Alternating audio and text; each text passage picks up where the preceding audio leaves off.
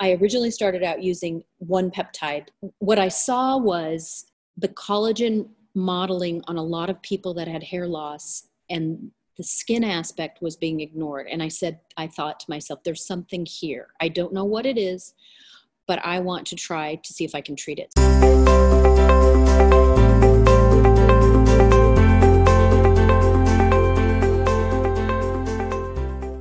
You're listening to How I Scaled My Aesthetic Clinic, the podcast where the most high-performing owners of aesthetic clinics and med spas from all over the world tell their stories and share the strategies and insights that allowed them to grow their business from often humble beginnings to soaring success. If you've ever tried to build a clinic, you'll know that it takes a lot more than just being a great doctor or practitioner, and it helps when you learn from the best in the industry. So join me, Miriam Shaviv, host and director of content at Brainstorm Digital, as we explore how aesthetic clinic owners just like you have developed the mindset, skills, and experience to transform their businesses, and how you can do the same. Let's jump in.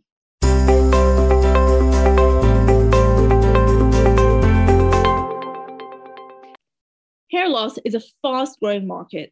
So how can aesthetic clinics and med spas make the most of this opportunity? Misty Barnes has found a way. She's founder of Ideal Skin Clinic, a California clinic specializing in non-invasive plant-derived solutions for wrinkles, sagging skin, acne, scars, and pigmentation. And she takes the same approach to hair restoration. Misty has developed a unique treatment that uses plant-derived growth factors to help with hair growth without drugs, surgery, or injections. Her Celestrious hair follicle rejuvenation protocol is now being taught to medical professionals across the United States. What makes this story even more gripping is that Misty didn't even enter aesthetics until her 40s. Her background was in marketing and writing. So how did she get into this area? What were the challenges? And how did she manage to create a truly unique clinic serving a unique market and launch a unique product? That's what we're going to explore today. Misty, welcome to the podcast. Thank you for having me. Absolutely my pleasure. Now, you've been on quite a journey. Some parts of it, lots of our listeners will have been on as well. For example, you've been, you've been a provider, you've been a clinic owner, you are a clinic owner. And then you've gone one step further, which many people haven't done, which is you've developed your own treatment, your own product, which you're now marketing. So you're an entrepreneur as well. How do those three identities sit with you? How do you actually think of yourself? I do think of myself as an entrepreneur, business owner.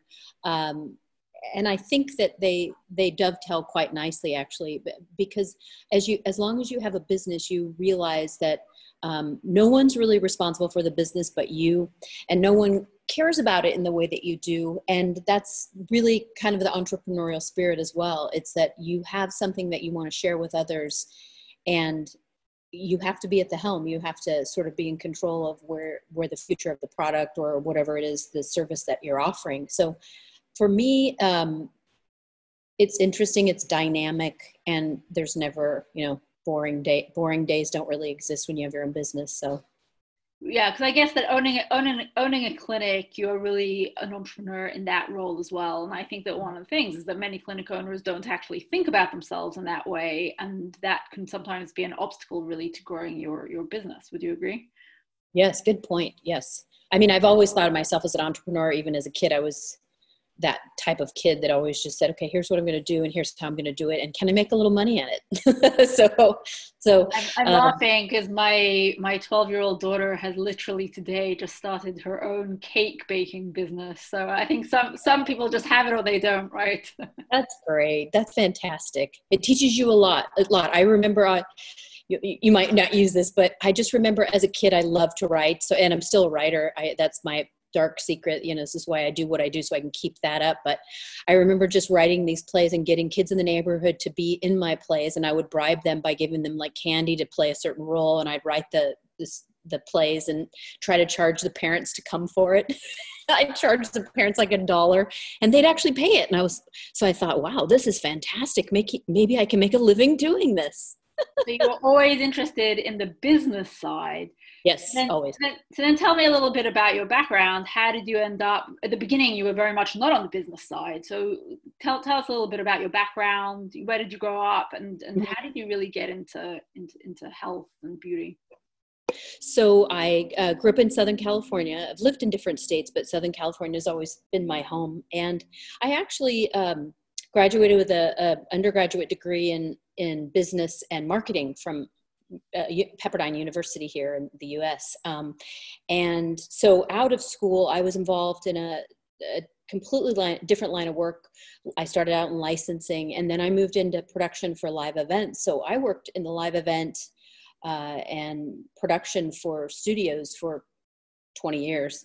And then I started moving into digital media at a time when digital media was more, how do we build a website? How do we build, flash sites? So it was older, but I did business development. I started out on the business development side. So I'd have to go out and get clients and, make cold calls. And that actually served me well as I started this business. But I've had a couple incantations as a business owner. I once had a business where I wrote murder mysteries on ships in Seattle. And, honestly, I always had a hard time figuring out profitability. So that was always a struggle for me. How do I actually make a profit off of what I'm doing? And 20 years ago, I made a feature film that I wrote and directed, and I went to Showtime. So the creative part of me has always been what has driven my desire for business. It's been to support the creative aspect of my life, but business is equally creative. And I find that I'm always seeking out the next thing. So after I got into a position, quite frankly, I hit 40, and in digital media, you're just put out to pasture basically. So I said, well, wait a minute, I've got to reinvent myself. I've got to create something new. And I knew that the beauty cosmetic industry was a multi-billion-dollar industry. And I said, well, it's something I enjoy. I know I can be good at it. I just need to apply myself. So after having years, spending years in business development and production, I just said, all right, this is what I've got to do. I went back and got my aesthetics license. I got a license in trichology later on, but I first started out in aesthetics and realized I was completely very bored by just doing aesthetics. I love to be learning, and I love to be in the room. Actually, I started working with a cosmetic surgeon, and I wanted to be in the room with him. And the girls up front were always annoyed because I was like, can I go with doctor? Can I go with the doctor? I just wanted to see what was going on under the hood. And so aesthetics, in terms of cosmetic aesthetics and what was going on medically, it was really interesting. During that time, I also started, just kind of listening to the clients that I had, and a lot of them started coming to me because I was really good at dealing with things like acne scars. What had happened is, while I was working for this doctor, is I started taking courses with one of the developers of microneedling. She came out from the Grossman Burn Center, which is a very well-known center out here in Sherman Oaks. And she started training people in a microneedling technique that handles post-wound care. So it's scar revision and basically treating scars after fourth degree burns. And so, and I think actually, by the way, I think that's where microneedling actually comes from, because I actually once wrote a whole piece about this for one of our clients, and that's actually how they discovered the aesthetic applications, because it was actually originally a wound treatment. It was, yes, at the Burn Center. And in fact, this woman that trained me, her name is Susan Church. She actually was one of the developers of it. And I have one of her papers, her theory papers. And for whatever reason, another doctor got the credit for developing it, which has been kind of a source of, I guess, a source of contention for many. But nonetheless, this was in the late 80s. They started seeing, wow, if you can be retriggering that wound growth response within the skin after a third degree burn has healed to a certain extent, we can regenerate collagen, heal the collagen matrix, completely remodel it, and also, many other applications. So after I trained with her, I started using that version of microneedling, which is, by the way, not using an off-the-shelf pen like an Eclipse pen. It's a different approach to microneedling. It's the original approach. And I started using that on acne scar patients. Scars that were very different in size and shape and depth, they need a different type of approach. There's not a one size fits all, and one machine can't handle it. But I was working at the same time with a surgeon who was using a lot of lasers for scar revision. And I honestly just didn't see the benefit. I found that the lasers were too harsh. A 3rd-degree flash burn does not make for the best healing. So people were coming back with even worse hypopigmentation, hyperpigmentation. So I started, again, just developing new ways to treat those scars and the hypopigmentation. I don't know if you want me to stop there, but go on. Okay. So there, I also just had a lot of female patients that were coming in, and I was using different techniques for anti-aging, using GHK peptide, which is known for wound healing. It was developed by Lauren Pickert, who won a Nobel Prize for his work in using GHK. Incidentally, he's kind of one of my mentors. So I was using the peptides in the skin, and then a lot of these women were saying, you know, I'm menopausal, postmenopausal, postpartum, I'm losing my hair. And so I said, well, I've got to see what I can do to help. So that really led me down the journey of looking at hair restoration. And I started noticing that a lot of traditional allopathic approaches to hair loss completely ignores the scalp condition. Even a dermatologist will look at the scalp just to identify if there's a dermatitis issue, but they're not really looking at how that matrix, how the follicle, how the dermal papilla layer, all of these aspects of hair loss are deeply connected, and that scarring and fibrosis and calcification that's occurring on the scalp is massively just ignored. So I just kept doing research and learning what I could. Eventually I was just sharing my results on Instagram and with people, and they would share it with someone else, and then I'd get more clients come in, and that's when I got my license in trichology. So this wasn't something that the doctor that you were working with was doing. This became your area and your expertise. Is that right? Yes. And you know, he wanted more lasers. He wanted me to sell more lasers, which I could, but I did feel at one point that it wasn't the best service for the patients. Yeah. So then I went out on my own, and so is that how you set up your own clinic? Mm-hmm. Yes, that's when I set up my own clinic. So tell me a little bit about the clinic, because it looks like you really specialized, that you really took to heart the fact that some people really want more natural, more natural treatments. Is that really what it's all about? Yeah, it's non-invasive. It's non-invasive aesthetics. Frankly, before I dove completely into it, I was part of a couple of think tanks, one at Pepperdine Master's Program, and then one at Cal Lutheran here, where they take certain businesses, they're like E2B business, where they look at certain businesses and help you kind of define your market. And some of the feedback was really wonderful, and it helped me lock into the non-invasive aesthetic market. And this was about 5 years ago. I did another one about 2 years ago for the hair, Cellustrious. So right from the beginning, and I think this is very, very important, because I think that this is something that many clinic owners do retroactively, if at all, and that is define their market and how they're going to differentiate themselves very, very carefully. But it sounds like for you, that was a real process that you went through right before you even set up.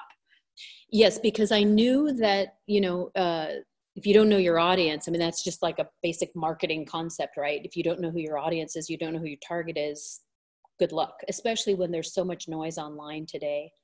It is a basic marketing concept, but I think that that's where your business and marketing background was coming into play, because I think that most clinic owners, that's something that they only realize belatedly, like I said, if at all.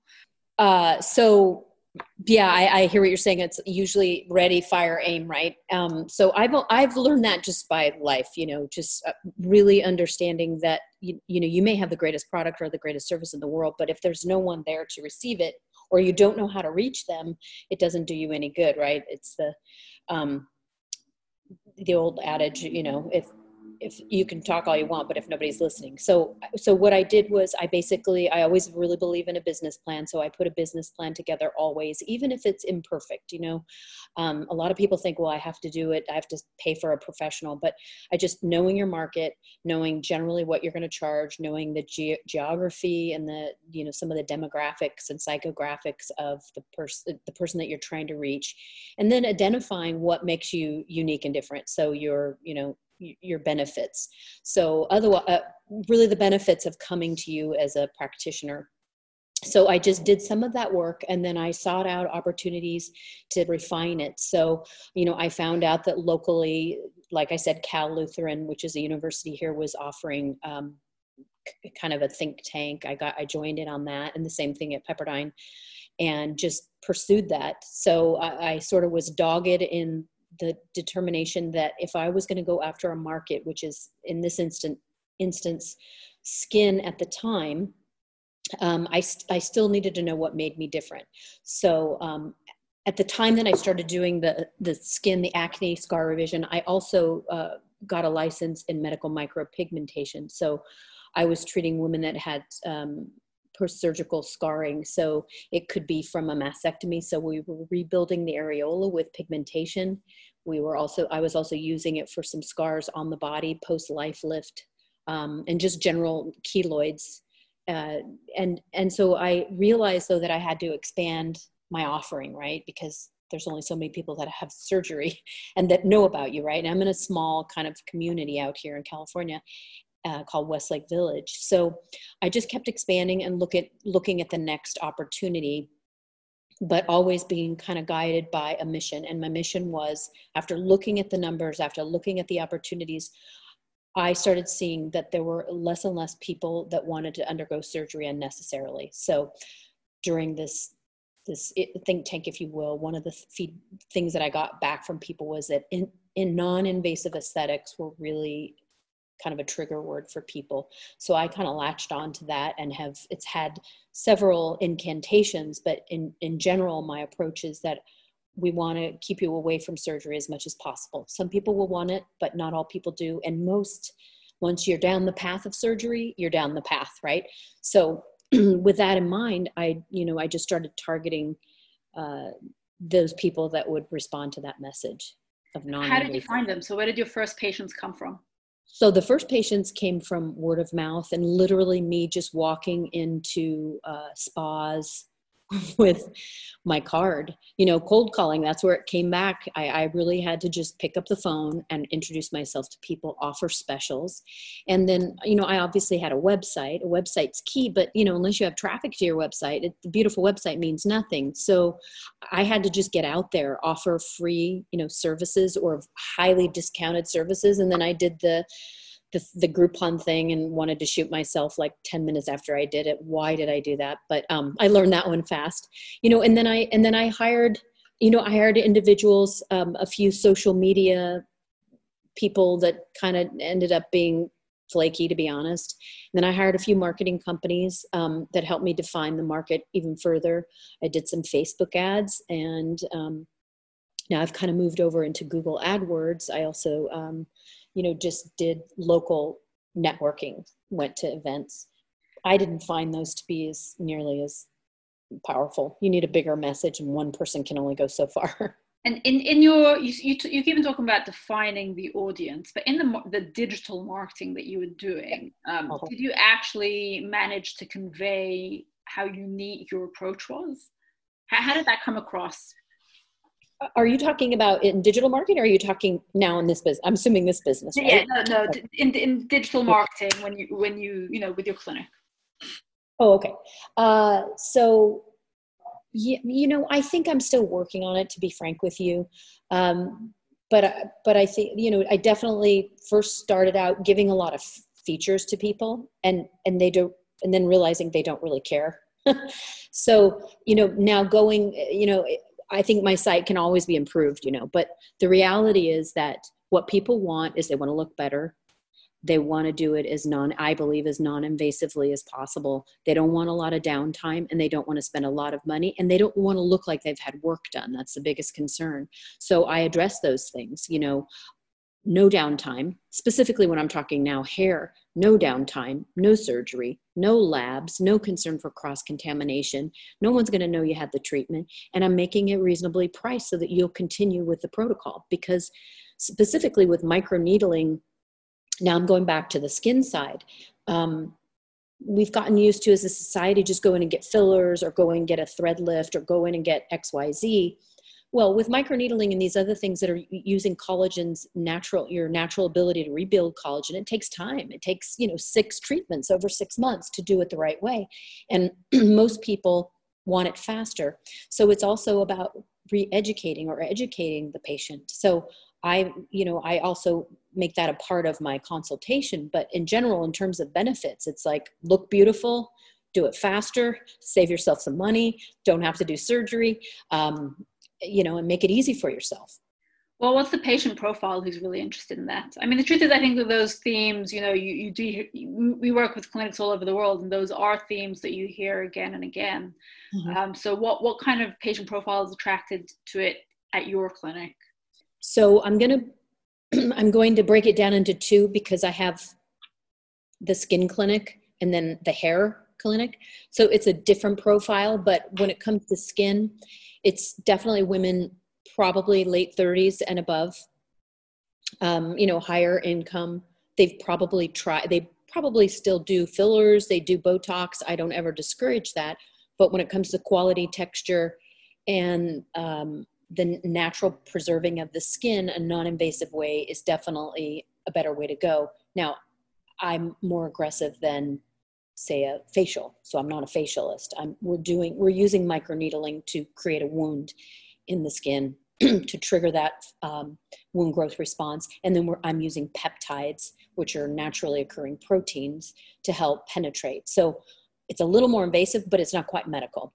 But so the kind of person that would want that is someone they're probably doing many things. They're not just in one arena. And it's not just, a total person who's never done anything. They usually have they're educated about what's going on in the world of beauty. They're, very vocal about what they want, and they want results. So, upper income, probably females 35 and above, but I do have males as well. When it comes to things like the acne scar revision, that's all ages, but I find it skews younger because I'll have kids, but people in their 20s, early 20s that have had bad scarring, and they've tried lasers, they've tried all kinds of things, and it hasn't worked for them. That profile generally comes, they're sort of the secondary market. The primary is usually a parent that's saying, I'm concerned about my kid. And maybe that's just my area, you know what I mean? The geography where I am, but it's usually a mother saying, I'm concerned my daughter has Even when the kids are in their 20s. Absolutely. Still the parents pushing it. Absolutely. On the hair side, it's the same as well. I mean, I had a patient I saw yesterday. He's 25. His father sat with him during the whole procedure. So it's definitely, it's shifted, and I see that. And on the hair side, it's cross-sectional, all ages, all ethnicities, both sexes. Okay, we'll get to the hair side, and I promise in 1 second. First of all, I have one more question about the skin side. Yes. Talk really about how you differentiated and how you built that up. What's the biggest mistake that you made in building up that side? What's one thing you would do differently now? Oh, great question. I always think I can do things better, perfectionist, but I think probably expanding my services earlier and creating co-partnerships that now I have, and recognizing that sooner.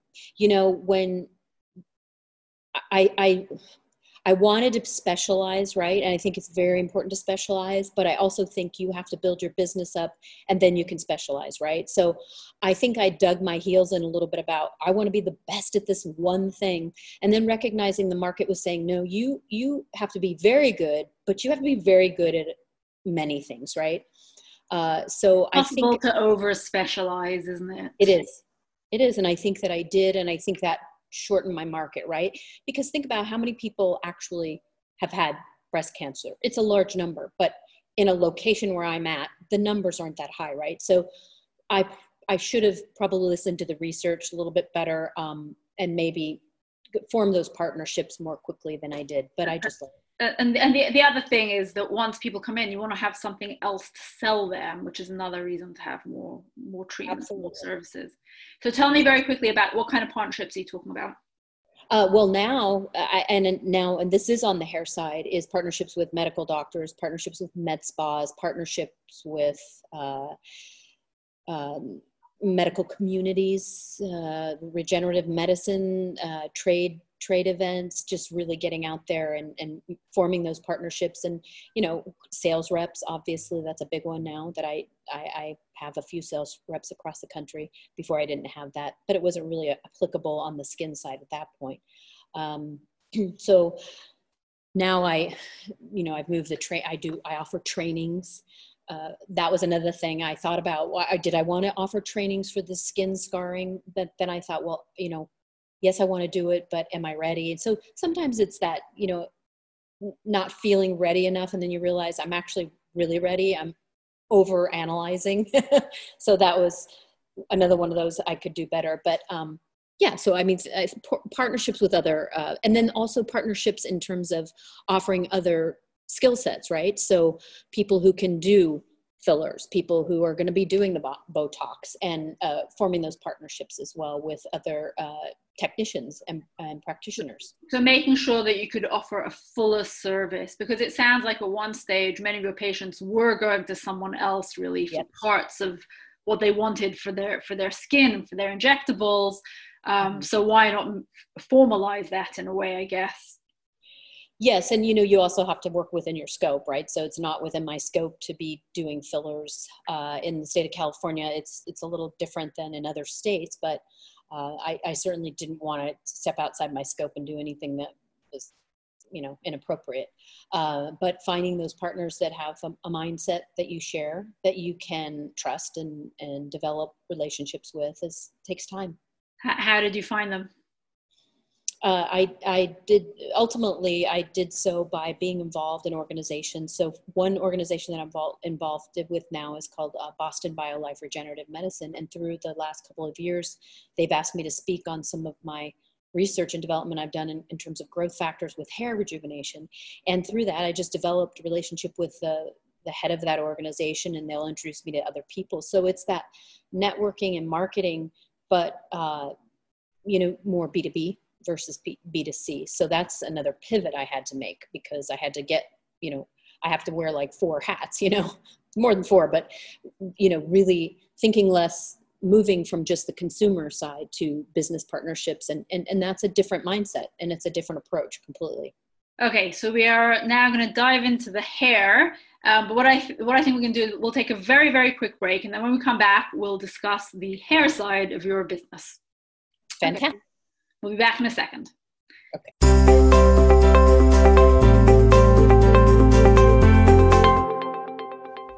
Hey, it's Miriam here again. During this break, I have a quick question for you. Could you use some more Threadlift patients? How about some more body sculpting patients? If the answer to either of those questions is yes, then we have 2 campaigns you can implement right now to generate new inquiries and bookings. The Threadlift campaign is based on one we've run extremely successfully for 3 aesthetic clinics in Honolulu, LA, and London. So it's tried and tested on 2 continents, and we've been refining and optimizing it ever since. But don't take my word for it. We've got a case study explaining exactly how the Threadlift campaign works to bring in new patients and the kind of results it's generated. I've put the link in the show notes. Just head down there right now to grab your copy. And if you'd like to discuss how it can work for your clinic, my email address is in that document as well. We're also running a case study group right now for clinics that want to attract more body sculpting and skin tightening patients. We'll be working with you very closely to generate immediate appointments, both from new leads and from your existing patient list, and to create a body sculpting sales funnel that can bring in more high-value appointments long-term. To find out more about how it works, email me at miriam@brainstorm-digital.co.uk. That's miriam@brainstorm-digital.co.uk, and I'll send you the details right now. Now let's get back to the show. Hi everyone, I'm here with Misty Barnes on how I scaled my aesthetic clinic, and we're going to talk now about a different side of your business, which is the hair side, where you have both treating patients, but you've also developed your own product. Is that right? Yes. Mm-hmm. Yes. So tell me a little bit, how did you develop this product? Where did that come from? Tell us a little bit, first of all, what it is. Oh, okay. So the product line is called Celustrious Hair Rejuvenation, and it's a non-invasive peptide and microneedling based protocol for hair loss. And it works on all ethnicities, all types of hair loss, but it's a complete comprehensive program that combines an in-office treatment as well as a home treatment and some supplementation.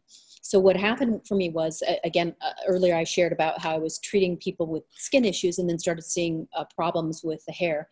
I originally started out using one peptide to, what I saw was the collagen modeling on a lot of people that had hair loss, and the skin aspect was being ignored. And I thought to myself, there's something here. I don't know what it is, but I want to try to see if I can treat it. So I used the microneedling device, and no one was doing this. This is like 4.5 years ago. I started using the microneedling device with a peptide on the scalp directly to see. And I, I obviously told people what I was doing, that it was a little experimental and got releases and all that. But I started seeing growth. I started seeing a retriggering the follicle.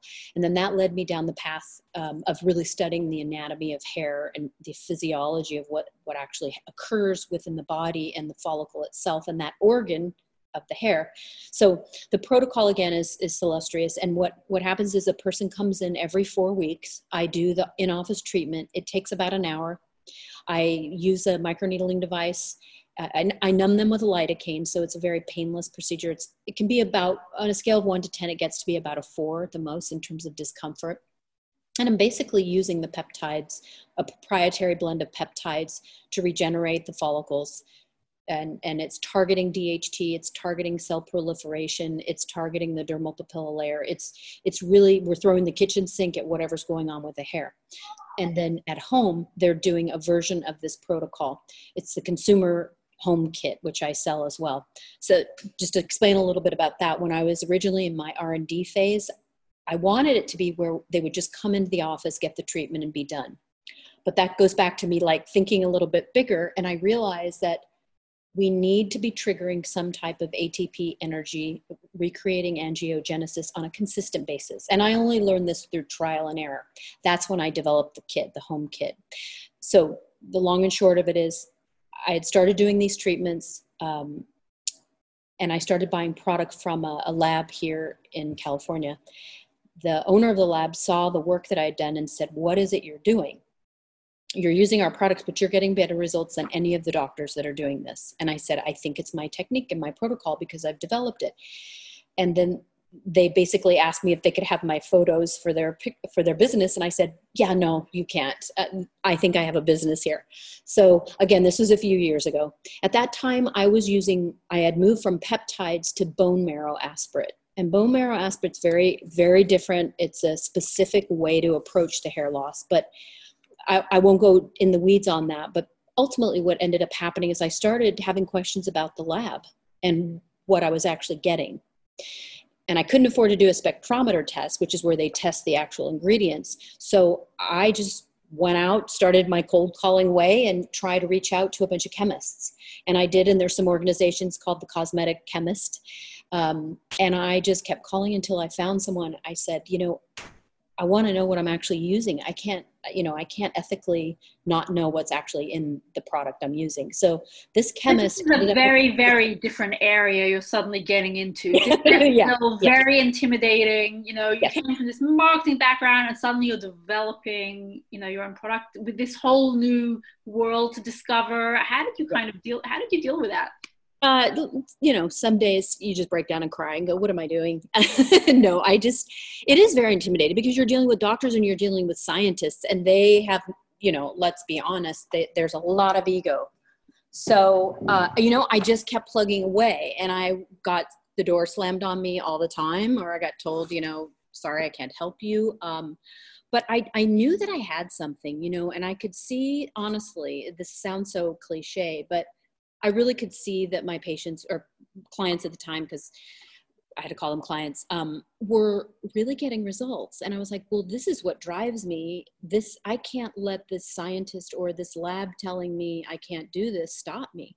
But it was very difficult. And I will tell you that, and I'm the last person to pull this, but it's male dominated. So there was hurdles I had to overcome a lot. But who are you? Where did you come from? You're not you're not a scientist. And it intimidated me for a while, but I'll tell you what, when I started speaking at some of these events with medical doctors, I mean, neurosurgeons were at these events, and I was terrified.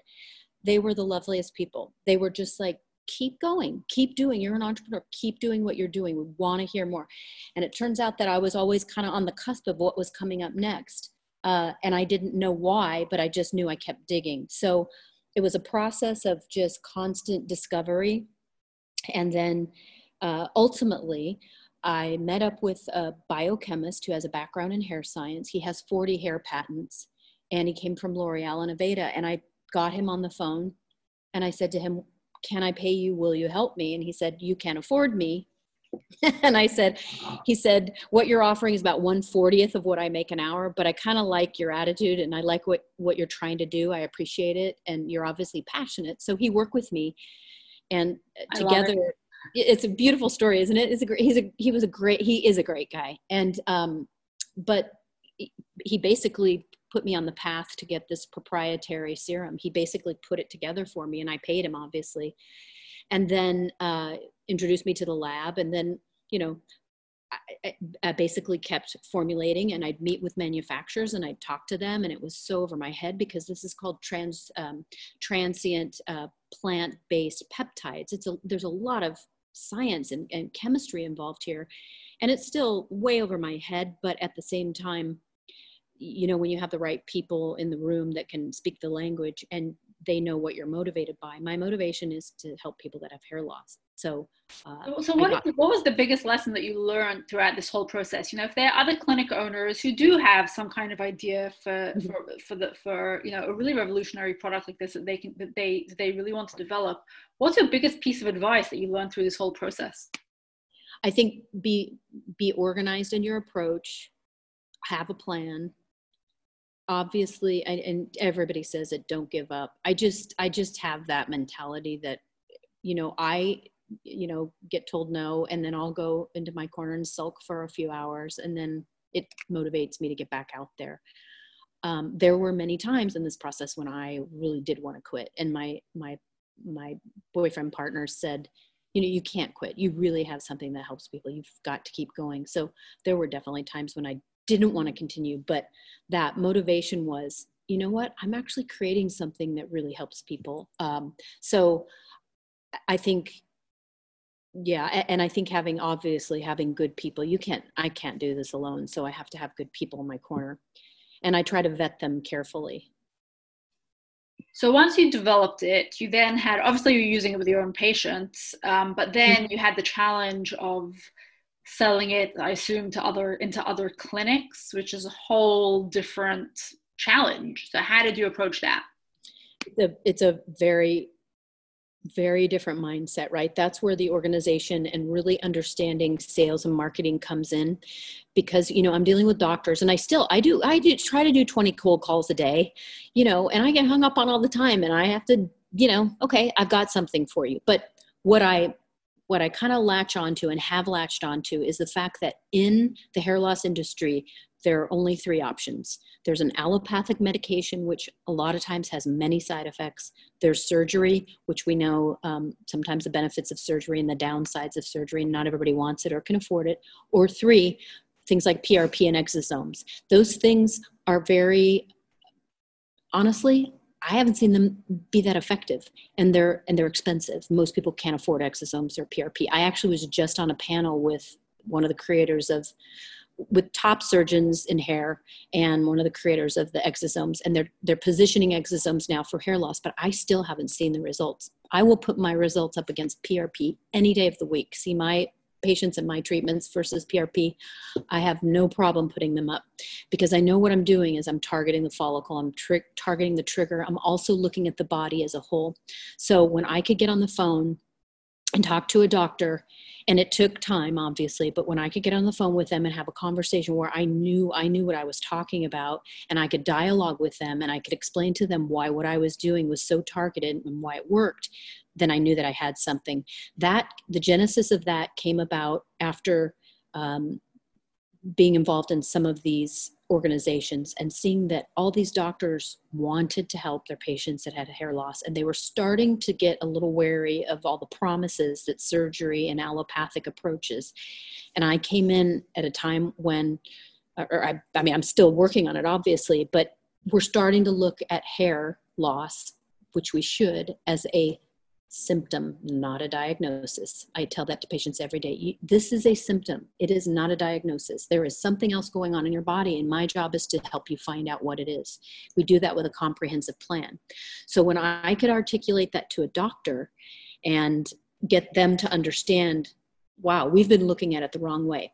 Look, we've had hair loss drugs for 70 years. If they were all working, you know, if surgery was always working, we wouldn't have this need. So, and one thing I'm hearing again and again is that demand for hair loss treatment has gone up since Corona, both Absolutely. Because people, for some reason, seem to be losing their hair more if they've had Corona, and also just because of the stress of this whole crazy situation. Is that something that you're seeing as well? Oh, absolutely, and in all ages too. So it's not just older. It's the stress. You know, the main causes. There's always a psychological or physiological trigger that puts the hair into a state of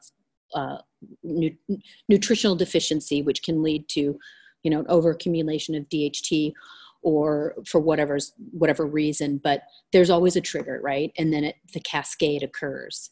So do you think that this last year with Corona, do you think that has changed the industry's attitude to hair loss and hair loss treatments, and how do you see that changing? That's a fantastic question, and I do see that it's changed, primarily because telemedicine has become a big deal. A lot of people aren't going into the office.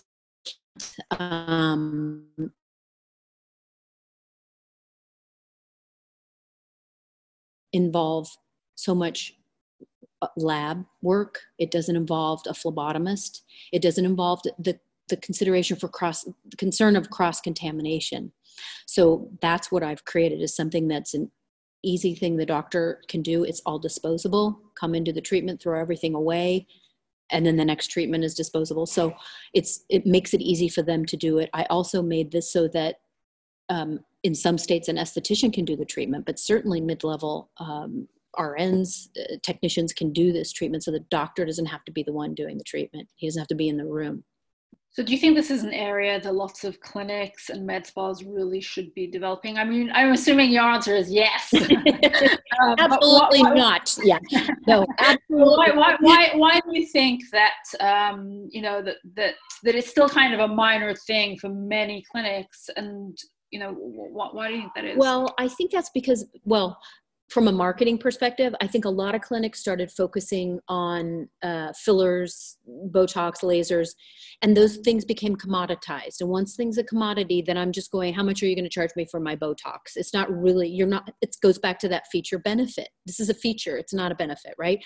So what I saw is a lot of clinics jump on a bandwagon, right? We're all susceptible to trends and fads, but there's a clear demand, and there always has been a clear demand for hair loss. But I think that most people would not have in the past gone to a med spa for the things that they do now, right? So now people would only go to in the past, people would only go to a dermatologist for hair loss or for a skin condition. And now they're starting to go, maybe I can talk to someone at the med spa there about it. Now, the ramifications of that, I don't have any comment on, but I will tell you that doctors, even in the functional medicine and the regenerative medicine, allopathic medicine, are starting to realize that there is a market there. And if my goal is to also educate them to understand that this isn't just a cosmetic issue. This is a systemic problem. This is a chronic inflammation problem. It's a chronic systemic problem.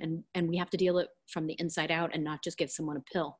And do patients, I'm assuming they respond to that. Do they like that messaging? Yeah. Is that something that comforts them, or something that intimidates them? I think it comforts them because it's in the approach that I tell, it's in the approach and the understanding that I have the knowledge that I have, and I've built it through learning and trial. But it's also that, I'll just be frank with you. I see people every day that say they've been to a dermatologist about their hair and no one touched them. They weren't even touched. They didn't even look at their hair or their scalp. And that's the first thing I do is look at the scalp to see the condition. So I think that people are starting to feel more and more isolated from their provider. So they want to feel that they have someone that's kind of in their corner. And, you know, for me personally, my messaging is it's a very complex problem. It's not going to get solved overnight. I promise you that if you're not responding in what the appropriate amount of time is, I'm not going to continue to see you anymore. I'm going to let you go as a patient because that doesn't serve me or you. So let me just ask you very quickly. You said that one of the complaints was people, you know, no one's touching their scalp. But then on the other hand, at the moment with coronavirus, presumably the other thing you said was that you're doing a lot more of this through telemedicine. So how do those two really combine? How do you do this well through telemedicine? Well, you know, I think, and that's a good question. I don't really know the answer. I mean, I think I have people, if I'm doing telemedicine with them or if they're, you know, reaching out to me, I'll get a photograph and, you know, I'll have them send a photograph so I can see them, or I'll do a FaceTime with them. And I can generally see what's actually happening on the scalp. If we can set the camera up properly, I can see if there's inflammation. But when they come into my office, I'm gloved, obviously, and, you know, COVID compliant, but I can still touch the scalp and see what's happening. And I find a lot of times it's inflammatory. And then I ask them questions, you know, what's actually happening with their body? Are they on medication? You know, do they have any known disorders? We have to know their medical history.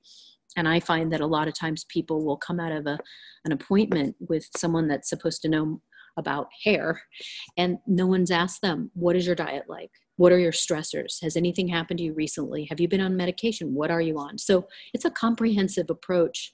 And I think doctors are starting to realize I can't isolate the hair from the gut and the microbiome. It's got to be a whole person approach. It's not going to fit for every doctor, though, clearly.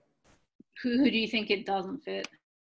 I think, frankly, a doctor who wants to go straight to surgery. So a surgeon, it can work. Let me back up. The goal of what I've created is that it can work with other, it can work with biologics, it can work with surgery in order to create a better environment on the scalp and to stop scarring and fibrosis. But sometimes, you know, when you have a hammer, everything looks like the nail. So sometimes surgeons want to cut, you know, that's just where they're coming from. And the chronic care is not their interest, right? So if it's a hair surgeon, generally they want to do surgery. Now, that being said, there are a lot of hair surgeons that are reaching out to me saying, wait a minute, I need something else. And I'm convinced that it's the home care that's really helping us keep people on the right path. That consistent approach and consistent delivery of those mechanisms that I'm talking about that make the difference. So Misty, how are you getting this into other clinics? What kind of marketing tactics have you been using? Great question. I've been participating in webinars with a couple of medical communities. AmSpa is one, Boston BioLife Regenerative Medicine, and then Aesthetic Everything was another one I participated within, and then the age management anti-management conference. Now, as you know, These are the partnerships that you were talking about before. Yeah. Now, as you know, a lot of them haven't been assembling this year, so they've moved into webinars and seminars online, and those have actually been very effective for me because I'm able to kind of get into the depth of what I'm offering. So it's generally been like a 45-minute presentation where I'll speak about a specific issue, calcification, fibrosis. I'll speak about testosterone and estrogen imbalances, and more on the kind of pathophysiological side of what's actually happening to the body. So those have been helpful for me, and that's B2B, right? B2C is a different animal, but as far as forming those partnerships, it's sort of, I've been training doctors as well. And, you know, one training leads to the next. And I'm getting ready to training in New Hampshire for 5 doctors. So that seems to be the path. And now I'm forming a partnership with a doctor in Dallas and opening a clinic there. And then also with another group, we're going to be offering more seminars. And in that scenario, the second one, the goal there is to provide these hair these med spas and medical clinics, or even regenerative medicines, a complete hair restoration, basically business and business plan, so that if they want to offer biologics, they can do that. And then they can also offer my treatment as well. If they want to offer lasers, they can do that as well. So that's what I'm referring back now to, realizing how I could kind of fold all these other opportunities in. This is how it's kind of come about, and in the right time. So we can walk into a medical clinic or doctor's office and say, oh, we've got a kind of a turnkey operation for you when it comes to hair, and educate them and spend the time getting them to understand how important it is, obviously how important hair loss is, but also how to build their business model. Because it really goes back to a lot of things we were talking about. And one of the things that when you're actually not specialized enough, it's really hard to know everything that you need to know about hair in order to do it properly. So actually that's what you're helping them do. Yeah. And the differentiation on that one, I think I'm pretty clear on that. My training is very intensive, and we do not only live hands-on training, but I spend in didactics and diving deep into the root causes of the hair loss. And the main differentiator there is that a lot of trainings, I've had a lot of doctors say, this was one of the most intensive trainings I've ever had, because a lot of companies are selling a device.